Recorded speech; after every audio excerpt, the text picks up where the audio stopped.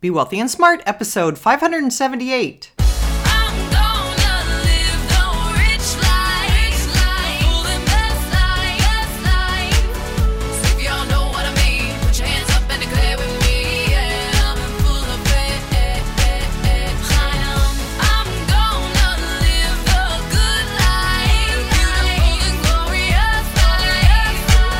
Step into a world of wealth and financial freedom without budgets, boredom, or bosses on Be Wealthy and Smart.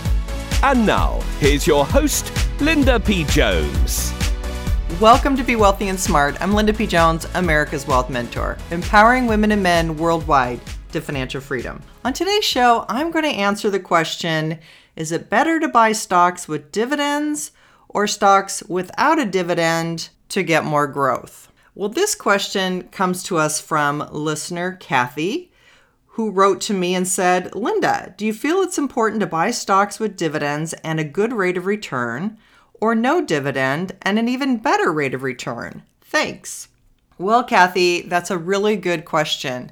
And lately, I've been seeing that people are getting really tangled up in a lot of this individual stock picking nightmare, because people are not doing their research, at least the ones I'm seeing, before they're buying these companies.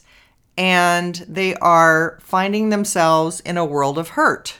So I would rather than buying an individual stock, that you use exchange-traded funds or portfolios of stocks so that you have some diversification and you're not investing too much in any one company. So let's talk about the difference between a stock that has a dividend versus a growth stock. Most stocks that are paying dividends are more established companies. They're large companies that have a lot of cash, and therefore they're able to pass some of that cash through to their shareholders. And that's called a dividend. And they do that to attract more institutional ownership, to attract people that want strong, stable companies in their portfolio, and just as an added incentive for people to buy their stock and invest in their company. The downside to companies that pay a nice dividend is that often they're not as growthy as other companies, because growth companies would tend to take that cash and reinvest it back in the company because they felt that they could make more money that way.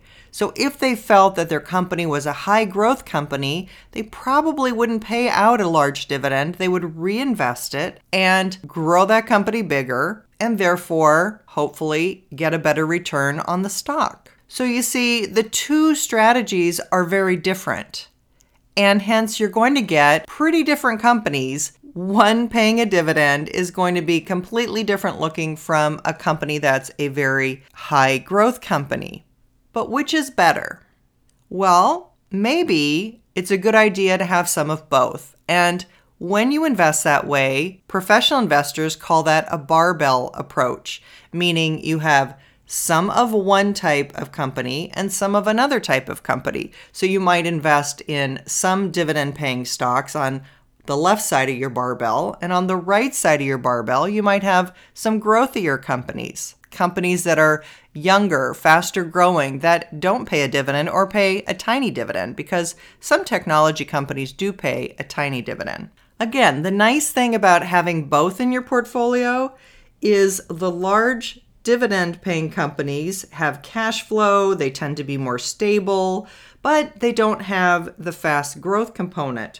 Whereas the growth companies can be more volatile, but they also can be volatile on the upside and give you more growth, more compounding. An example of a barbell style approach might be to invest in a dividend-paying ETF that invests in companies that pay dividends. And you might want to check out my podcast number 575, which is the top dividend ETFs year to date, or podcast number 527, which was the 5 best dividend ETFs in 2019. Or even podcast number 215, which is companies with rising dividends for 25 years.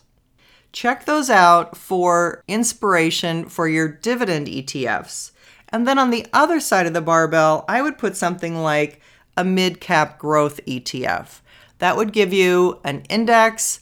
You're buying a portfolio of medium-sized companies that are bigger than small companies, but not quite as large as some of the mega caps or the large caps, or those that are really large and paying dividends. So they have room to grow, but they're already proven and they're on their way. So I think that would be a really nice barbell to have. A mid-cap growth ETF plus a dividend paying ETF. Good question, Kathy. And I think it's a really good way for people to have the stock exposure in their portfolio without having to go with an individual stock, because there's a lot more research to be done on individual stocks that you invest in.